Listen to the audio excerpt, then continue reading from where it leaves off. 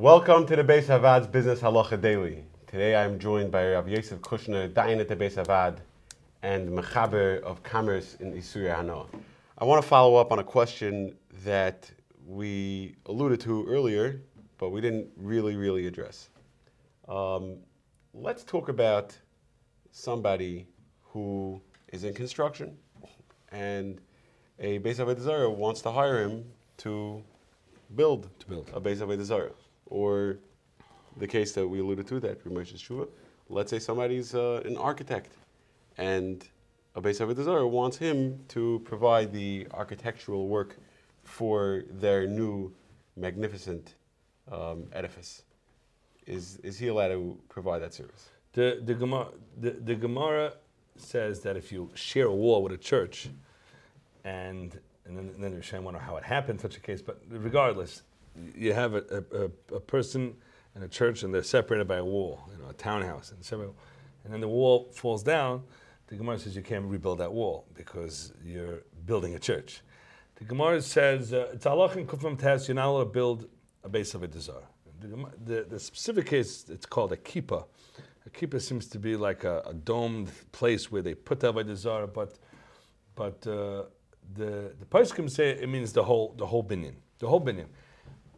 A yid is not allowed to build a church, and when we say a church, it doesn't have to mean just the pedestal where the Avodah Zarah is. It doesn't have to be the heichel.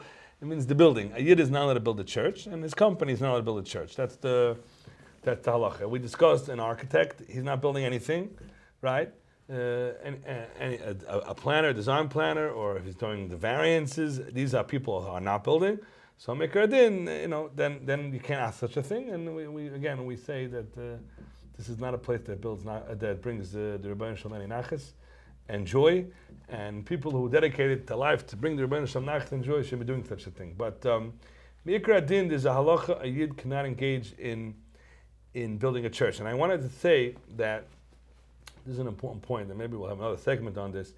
The Taz right away points out that even smaller things within the building, like chalonos, I'll just put in the chalonos, even though that's not mafurish, you're not really building it, that is also usher. A person can't be doing specific parts of the church. We'll discuss further applications from that, but you're going to put on the roof, you're going to do things like that, it becomes problematic. It's nigeya because a lot of times you have a building and things have to be fixed. Is that called building?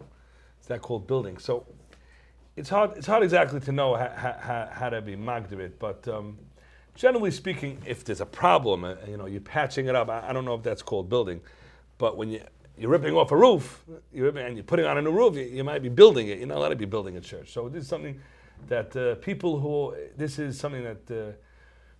very relevant. I've been called people roofers. They asked to put on a roof. So again, it gets a little technical. Exactly what you're doing? Are you really building? But if you're ripping off and you're putting on a roof, you're pashtus building. You're not allowed to put a roof on a church. If you enjoyed this video and would like to receive more like it, or to sponsor a future video, please visit beishavad.org.